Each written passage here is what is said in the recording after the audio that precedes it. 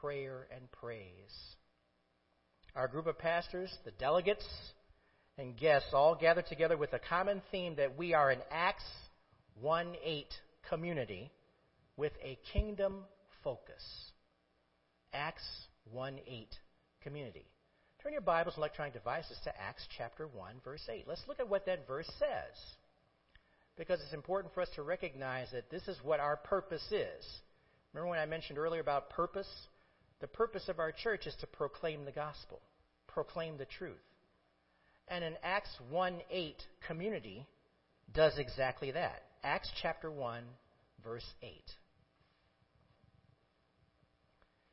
Now, I'll be giving you this verse from the NIV version, but I want to wait for everyone to get there with me.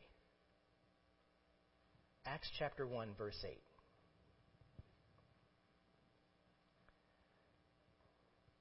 But you will receive power when the Holy Spirit comes on you, and you will be my witnesses in Jerusalem and in all Judea and Samaria and to the ends of the earth. Now, these words happen to be the last recorded words in Scripture of Jesus communicating to his disciples before he ascended into the clouds as they watched. He was telling them that their ultimate power, the power source that they have in proclaiming the gospel to the world, will come from the Holy Spirit. Amen? Holy Spirit's going to communicate that to them. We know Jesus because the Spirit reveals him to us. The Spirit has to reveal who Jesus is to us. And the Spirit gives us the ability to acknowledge the presence of Jesus in our lives. He also gives us the ability to love him and love others as he loves us. That's pretty important. He gives us the ability to love him. He loves us. First, we have to learn what it is to love him. Please take a look at Isaiah 61. Isaiah 61. We're going to look at verse 1. Isaiah is a great book to read. It's a long book, but it is jam-packed with content, prophetic content. God gave Isaiah the ability to just communicate with us the coming of Christ, what that involves, and gives us clues all throughout Isaiah about who Jesus is. Here's another example of it, because he's writing about the Spirit. Let's start with it's Isaiah 61, verse 1. This is the English Standard Version. The Spirit of the Lord God is upon me, because the Lord has anointed me to bring good news to the poor. He has sent me to bind up the brokenhearted, to proclaim liberty to the captives, and the opening of the prison to those who are bound. These words being communicated are the words of Jesus. Jesus himself was able to perform all of his miracles in the power of the Holy Spirit. The Spirit was upon Jesus. The Spirit worked through Jesus to do the things that he was doing. So we want to make sure when we talk about the Godhead, God the Father, God the Son, the Holy Spirit, God the Holy Spirit, they're all working in unison. They're all working together for the common purpose of reflecting God's love on us. The Holy Spirit was actively involved. Now go to Acts chapter 10, verse 38. Just giving you a few verses to set up what we're talking about today. Because we do need to see the involvement of the Spirit with Jesus.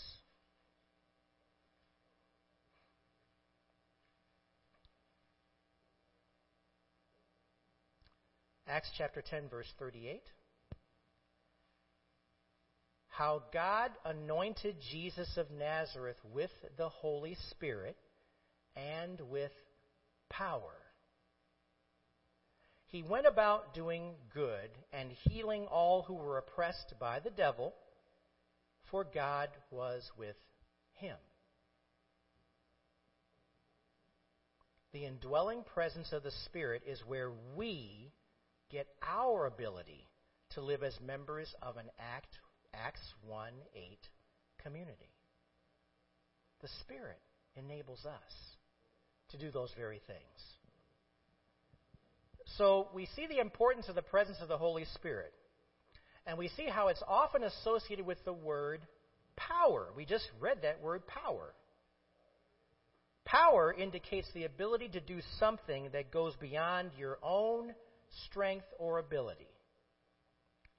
This power is not physical power. This power is spiritual power. Amen?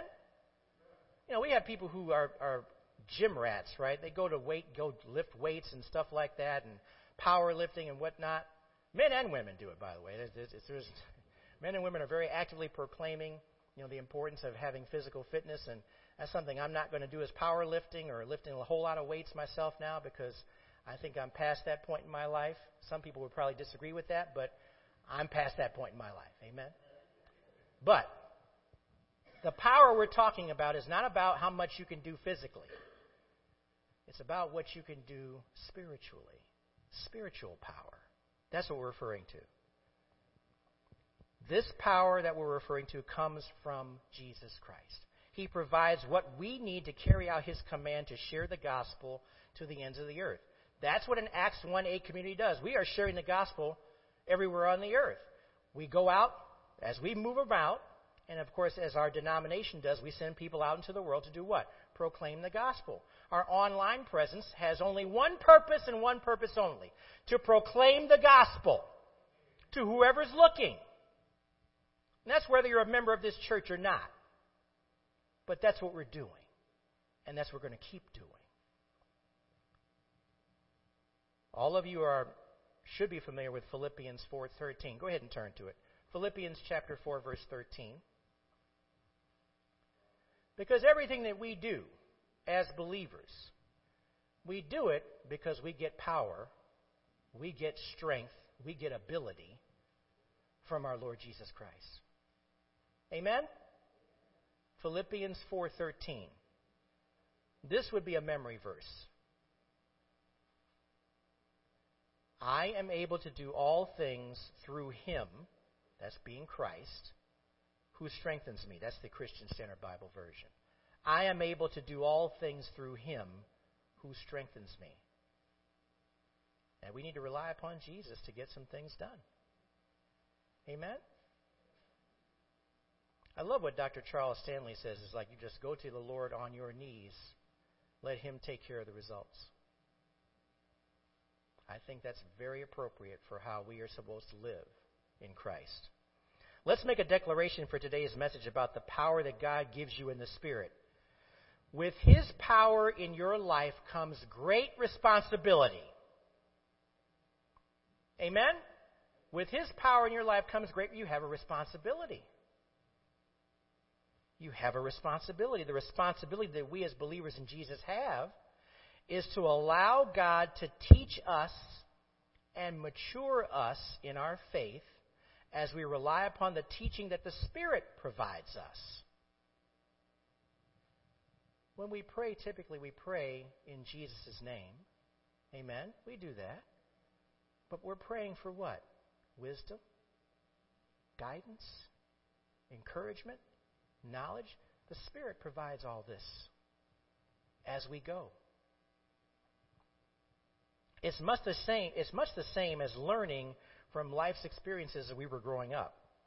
As we got older, prayerfully, we became wiser. Amen?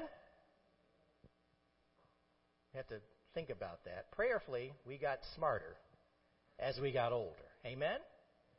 Now, I'm not going to get into examples about folks who are way past the age of understanding and knowledge that run around and act like fools all the time. I'm not about to get into all that. But if you are truly doing what the Lord has you to do, as you get older, you're going to get smarter and you're going to get wiser. That's what has to happen. That's what should happen. As we learn more about what it is that requires us to be obedient to the words of Jesus, we receive what? Godly wisdom. Godly wisdom. When we were younger, we often acted impatiently and impulsively. Amen? If we're being honest, young folks sometimes do things impatiently and impulsively because they got to have it now. They got to do whatever it is now. But as we've matured over time, we have learned more about what it is to be patient and prudent in our actions. We learn what it is to be patient. Life experience has taught us these lessons, but the Spirit gives us what we need to remain patient and obedient to Jesus. Because sometimes, even though we're practicing patience, sometimes we get impatient anyway. But we have to now rely upon Jesus to give us this extra measure of patience. And sometimes we have to be patient when all kinds of stuff around us is falling apart. Amen? That's what, only God can give us that kind of patience. And here's something that's important for us to see too. Please turn to John 14, verses 15 through 17. Of course, for those of you who know, we're doing our study right now in the book of John in Sunday school, and we're running through it pretty deliberately. We just completed the 48th or 49th lesson in John, just doing a quick count. So we're taking our time, but we're almost near the end. But there's so much in John that teaches us about God's love for us. And verse 15 is where we're going to start reading. We're going to go through to verse 17 here. John 14, verse 15. If you love me, you will keep my commands. Now that verse stands alone, doesn't it? If you want to show that you love God, you have got to keep His commands. You've got to be in His Word to know what His commands are. And you've got to be able to read those words and study them and recognize what He wants for you is His best for you. You keep your commands you keep those commands by understanding that's what He wants for you. The best. Let's continue. Verse 16. And I will ask the Father, and He will give you another counselor to be with you forever. He is the Spirit of truth. The world is unable to receive Him because it doesn't see Him or know Him, but you do know Him because He remains with you and will be in you. The indwelling Holy Spirit, if you have a believing relationship with Jesus Christ. Our counselor, the Holy Spirit, provides maturity when it comes to our faith. That's what the Spirit does. We mature. You know, you hear the word sanctification being used, the sanctifying power of the Spirit. That's maturing you. It's helping you to grow. It's helping you to be more patient. It's helping you to be more prudent in your decision making. Let's look at how Jesus teaches us and challenges us with our faith. It's safe to say that we have different levels of faith. We do. In order to be effective in our ministry, faith must be present. Faith must be present. It has to be there. We don't do anything in the Lord without faith. Because we're trusting in what? The results. Faith is necessary. How do we know that faith must be present? Scripture tells us. Scripture gives us what we need to understand this. Take a look at Hebrews 11. Go to Hebrews 11, verse 6.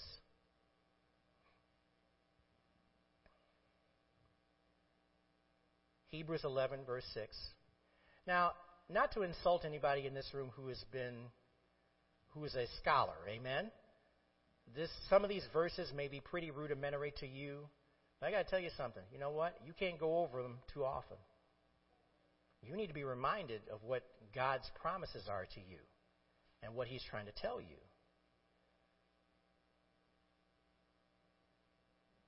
Hebrews 11, verse 6. This is a verse that you should come back to every time because what's so important about faith? Well, without it, you can't please God. And without faith, it is impossible to please God. Note the word impossible. You cannot please God without faith. It's a requirement. Some things in life are optional. This is not.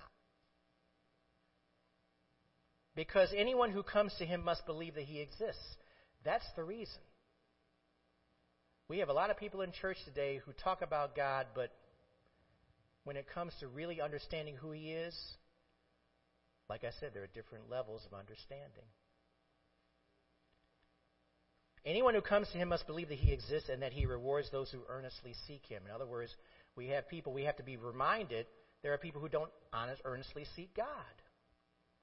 We live in a world where people don't seek after God. If you're not seeking after God, 99 times out of 100, you're seeking after yourself, your own self, the things that you want to do. The reminder we have in the book of Judges, everyone did what was right in their own eyes. And God is teaching us this as we go. Not everybody's going to be on the same page that you're on. That's why we have to go into all the world and preach the gospel. Because God loves those people too and wants to see them come to a saving knowledge of Jesus Christ. When you have a heart for God, you understand how important that is. And faith is important. Go to Luke 17. Luke 17, verse 6.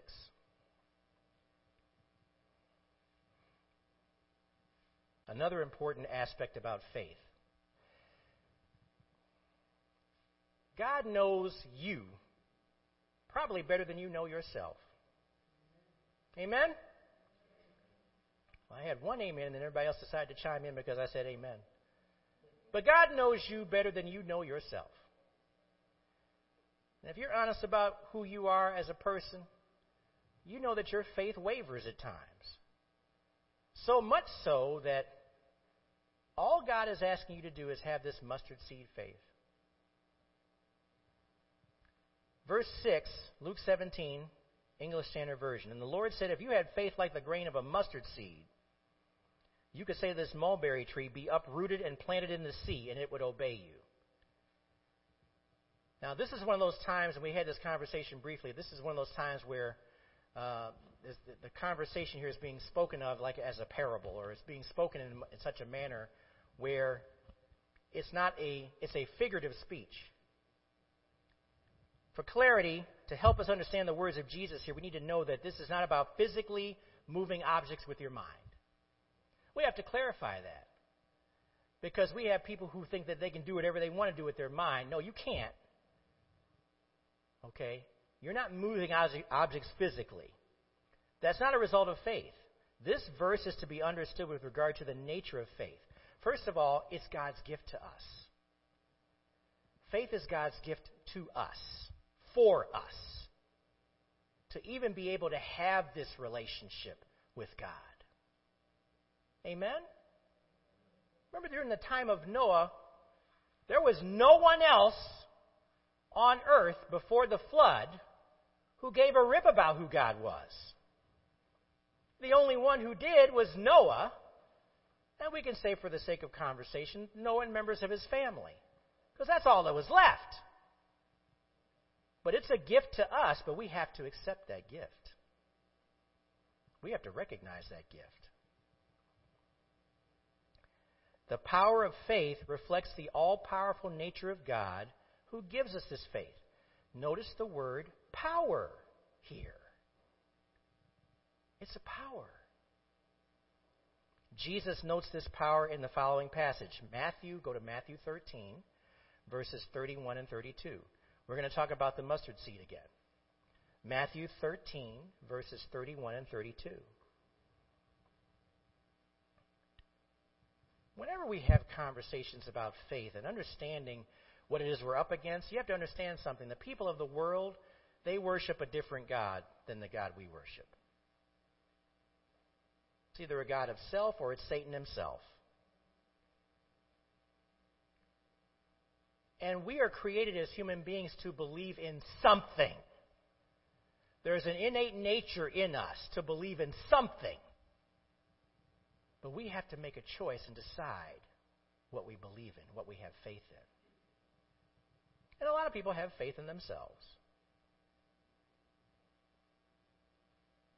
But we recognize that you can't do anything without Jesus.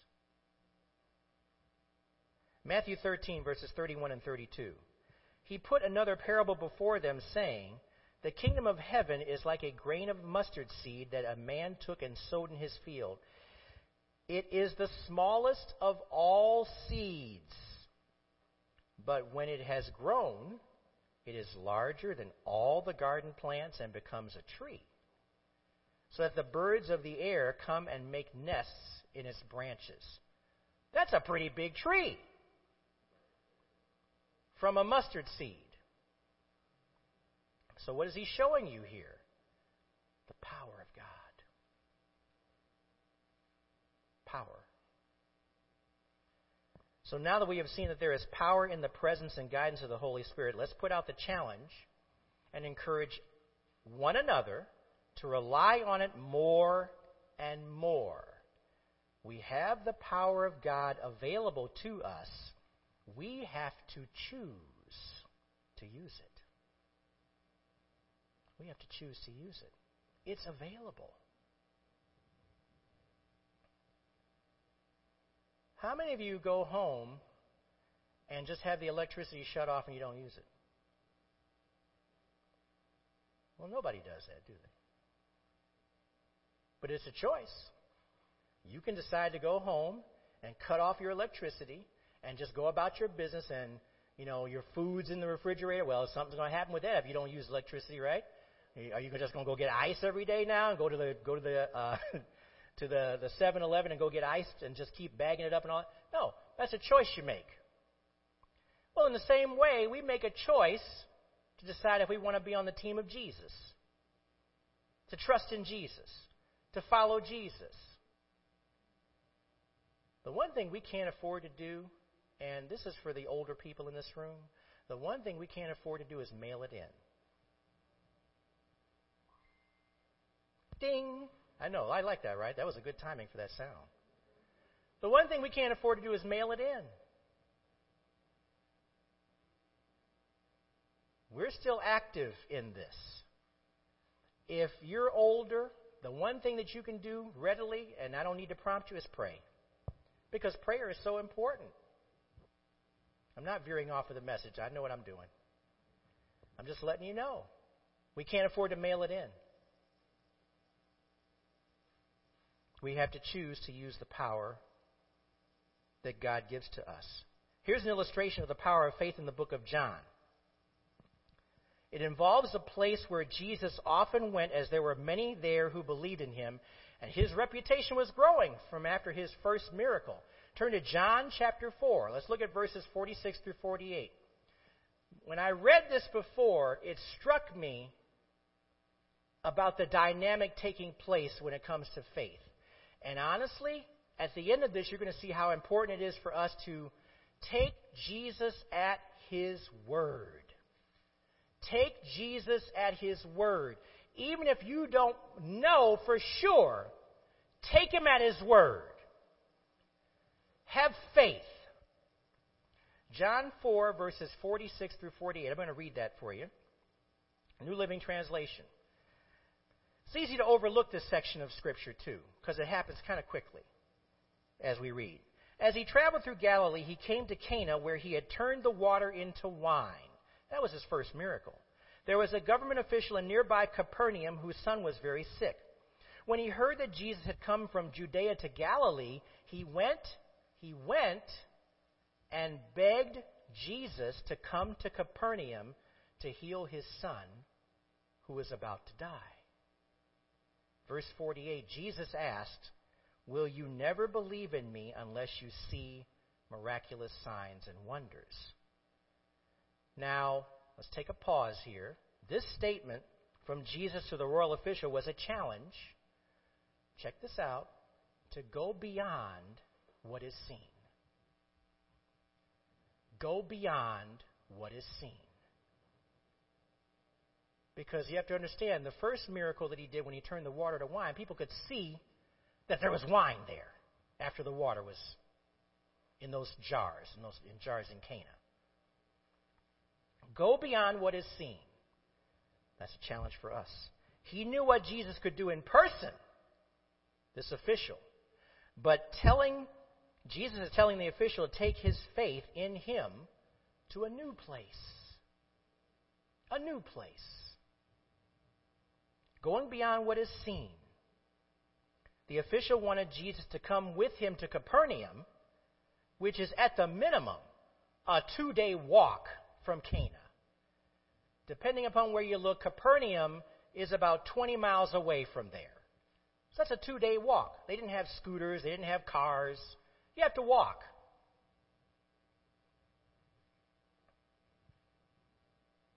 Now go to verse 49.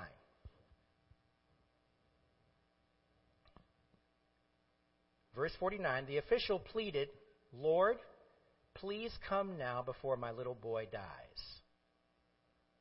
Verse 50, then Jesus told him, go back home, your son will live. Now look what it says. And the man believed what Jesus said and started home. Son's still in Capernaum. He believed what Jesus said. You're going to notice that there was definitely a connection that Jesus made with this man. Unquestionable. The official was convinced beyond any doubt that Jesus would do exactly what he said he would do and heal his son without having to travel down to Capernaum. Ask yourself this question. How would you have responded to what Jesus said here? Now keep in mind, this is an emotional time. The life of a family member is at stake. You've already traveled a considerable distance to find Jesus to make your appeal. That's a 2-day journey. This man got out and started walking 10 miles a day, approximately. Think about this for a moment and note that faith and believing in the power of Christ will undoubtedly challenge us to go further than we can ever imagine. But that's exactly what we're talking about. This was a fearful time for the official, but he chose to believe in the power of Jesus that came directly from his words of reassurance. What a connection. For him just to turn around and say, okay, I'm going to go back. I believe what you say. Your son will live. Turn to 2 Timothy chapter 1. This is what we as a people, as believers in Jesus Christ, we need to camp out on 2 Timothy chapter 1, verse 7. 2 Timothy 1, verse 7. We need to camp out on this passage. Because we know there are many times that we can be very fearful. But what does it say here? Verse 7, 2 Timothy 1. For God gave us a spirit not of fear, but of power and love and self-control. Not of fear, right? But of power, love, and self-control. The official believed Jesus right then and there and turned around and went back to Capernaum. He believed that Jesus would heal his son before seeing the result. Before seeing the result. It would take him a couple of days, but he believed Jesus would heal his son. But I want you to see something here that's really important for you to recognize. God is so good. Jesus, of course, knew that this official was going to be in Cana. He knew he would have the encounter with this man. The official received the words of Jesus and believed, and now he would not have to travel for 2 days to see that his son was healed. Jesus must have prompted the official's servants to go out and meet him with the good news. Go to verse 51, John 4, verse 51. Go back there. I want you to see God's goodness here. He is actually meeting this man where he is because he believed him. John 4, verse 54. We're going to read through to verse 51, We're going to read through to verse 54. This is so powerful, everybody. John 4, verse 51. While the man was on his way, some of his servants met him with the news that his son was alive and well. He asked them when the boy had begun to get better. And they replied, yesterday afternoon, this is the New Living Translation, not everybody has this version. Yesterday afternoon at 1 o'clock, his fever suddenly disappeared. Then the father realized that that was the very time Jesus had told him, your son will live. Amen. And hallelujah. He didn't have to wait 2 days to find this out. And now here we go. And he and his entire household believed in Jesus. The entire household of the royal official, the government official, believed in Jesus. This was the second miraculous sign Jesus did in Galilee after coming from Judea. This is important to see. The only witnesses to the miracle that took place were the servants' officials. The officials' servants, They were the only ones that witnessed it. They were there when the son was being healed. They had to connect with their master to share the good news. It was a great time of rejoicing. They knew he went out looking for Jesus. They went out to go after him. You're not going to believe this. This is a reflection of God's grace, in that the one who believed in him did not have to wait long to know that Jesus acted in power to heal his son at the very moment of their encounter. And note that the entire household believed in Jesus. Praise the Lord. But what did it take? The faith that official had. I believe you, Jesus. I believe you. I'm going to go home. My son's going to be healed because I believe in your word. Our faith in Jesus overcomes our fears. Amen? Our faith in Jesus overcomes our doubts. In our flesh, we are fearful. In our flesh, we doubt. And Jesus knows this. So he's challenging us. Step it up in your faith. Our faith in Jesus gives us the power and ability to trust in his goodness and trust in his results. Amen? His results. Have you not seen Jesus work in your life in some way, shape, or form? Amen? I know y'all ain't sleeping. Have you not seen Jesus work in your life in some way, shape, or form?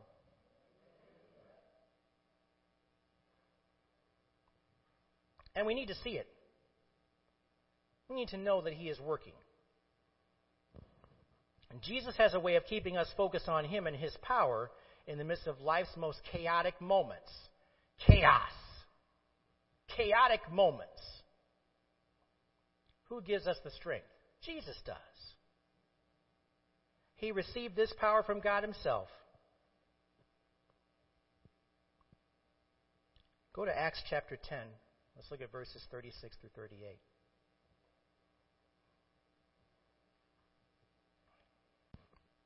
One thing we have to remember about Jesus, and he gives us these examples in Scripture too. The whole thing about Matthew chapter 4, he wants you to understand that he understands you because of what he had to go through.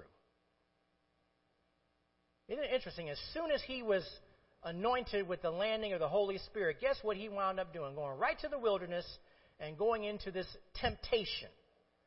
40 days, no food.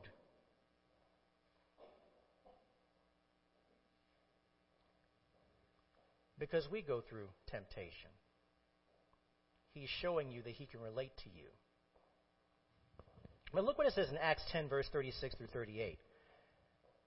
Verse 36, as for the word that he sent to Israel, preaching good news of peace through Jesus Christ, he is Lord of all, you yourselves know what happened throughout all Judea, beginning from Galilee after the baptism that John proclaimed, how God anointed Jesus of Nazareth with the Holy Spirit and with power. He went about doing good and healing all who were oppressed by the devil, for God was with him. And that's exactly why you have a relationship with Jesus Christ, because you're going to be oppressed by the devil. But God's with you anyway, to strengthen you, to encourage you, to lift you up, to hold you up. With this information, we can readily say that God is with us. One of the names of Jesus, Emmanuel, means God with us. The Holy Spirit that dwells within us provides us with power, capability, and sustainability. We certainly need to rely on this power today. Amen? Our faith, in the same manner as the royal official, must mature daily to cope with a world that lives without hope. We live in a world that is without hope. A very confusing world for a lot of people, and nothing to look forward to. Suicide rates up. Suicide rates among teens up. That's a world without hope. Our mission as an Acts 1:8 community is to provide hope to the masses that do not have a relationship with Jesus. Turn to Romans 15. Let's look at verse 13. Romans 15, verse 13.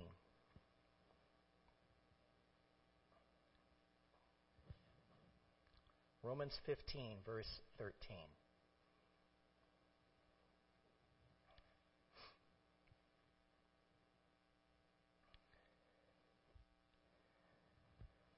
We as believers in Jesus, we have hope because of what Jesus gives to us. Amen? Well, let's read the verse to affirm that. I love those quiet amens. It's like, what is he talking about? What is he saying? What is he saying? Say the secret word. Verse 13, Romans 15. May the God of hope fill you with all joy and peace in believing, so that by the power of the Holy Spirit,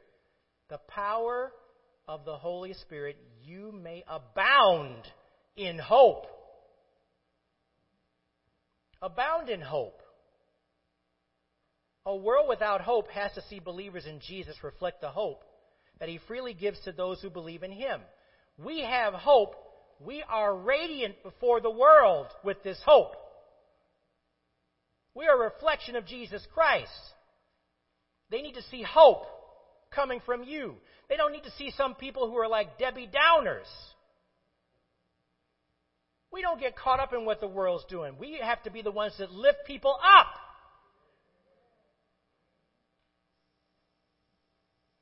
The Spirit has the responsibility to now compel every believer to have a heart for the lost. Have a heart for the lost. Have a heart for the lost. That is a reflection of God's character in our lives, because God has the same mission. He has a heart for the lost. His love for the people of the world should also be our love and concern for those who need salvation. And you don't have to go very far to find folks that need salvation. Look in your own families. You ain't got to go too far. This is what I mean about praying and praying and praying some more for those people in your life who do not know Jesus Christ personally.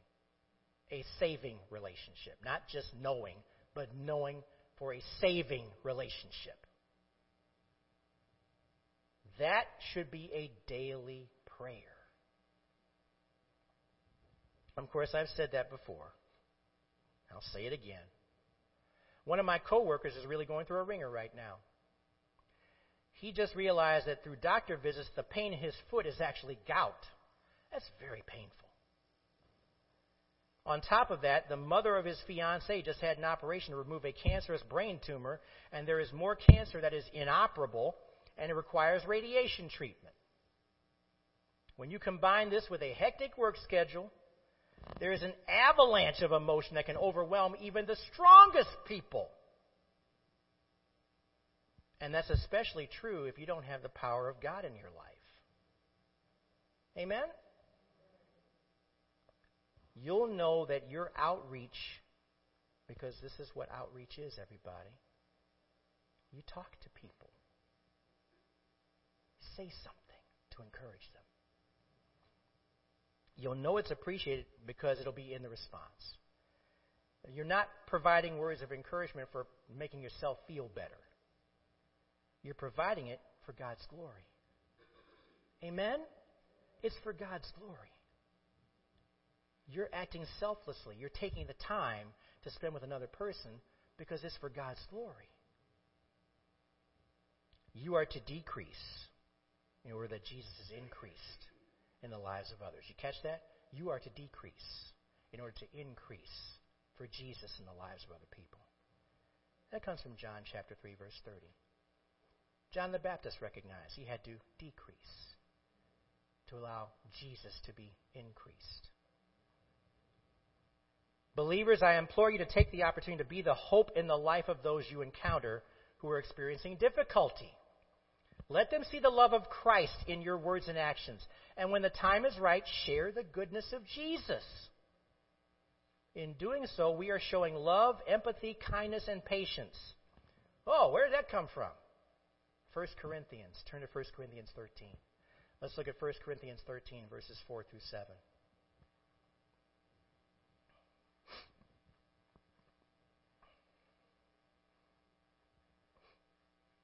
I don't have to tell you how powerful love is. I'm not talking about love as in the love that we experience, this love as far as husband and wife, that type of thing. I'm talking about agape love.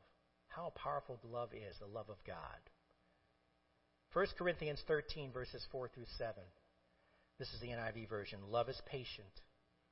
Love is kind. It does not envy. It does not boast. It is not proud. It does not dishonor others. It is not self-seeking. It is not easily angered. It keeps no record of wrongs. Love does not delight in evil, but rejoices with the truth. It always protects, always trusts, always hopes, always perseveres. Can we live like this? Can we practice this? The Lord has been very patient and kind with each one of us. Amen? He sure has. And He wants us to experience His power and goodness of the Spirit and share it with others. Share it with others. In order to be our best, we need to draw upon the Spirit to strengthen our faith. We need faith that trusts in the Word and share it with others. How many times am I going to say that? Share it with others. I just said it again. The people of the world are worth our time. Hey, they're worth our time and effort. The people in the world are worth our time and effort. So what does that mean? Be ready. Be a presence. Speak the truth. Trust in the power of Jesus. Father, your goodness abounds. Your patience with us abounds. Lord, we want to learn more and more about who you are so that we can share with others about your goodness more and more. Help us to remain focused on you and your word. Help us to have this faith that is truly a gift from you. Thank you for the power that we have because we believe in your name and trust in your name. Thank you for the power that you give to us to trust and believe in you and praying for those things that are sight unseen, that you will answer those prayers. Lord, we thank you for the example of the government official who just believed because you said your son will live. And we thank you for the lessons that come from that. Lord, we pray as we keep in our hearts and minds about the lost, the people that we know who don't know you, that we always remember to lift them up to you. Lord, we give them to you. We pray that the Spirit will speak to them individually and that they will trust in you and believe you, that you indeed are the only one. You are the way, the truth, and the life, and no man comes to the Father except through you. Thank you for helping us to cut through all of the things the world throws at us. We give you praise, Lord, for what you have done, what you continue to do, and what you will continue to show us. Lord, you perform miracles every day when people come to a saving knowledge of you. And we thank you for that. We give you all the praise in Jesus' name. Amen.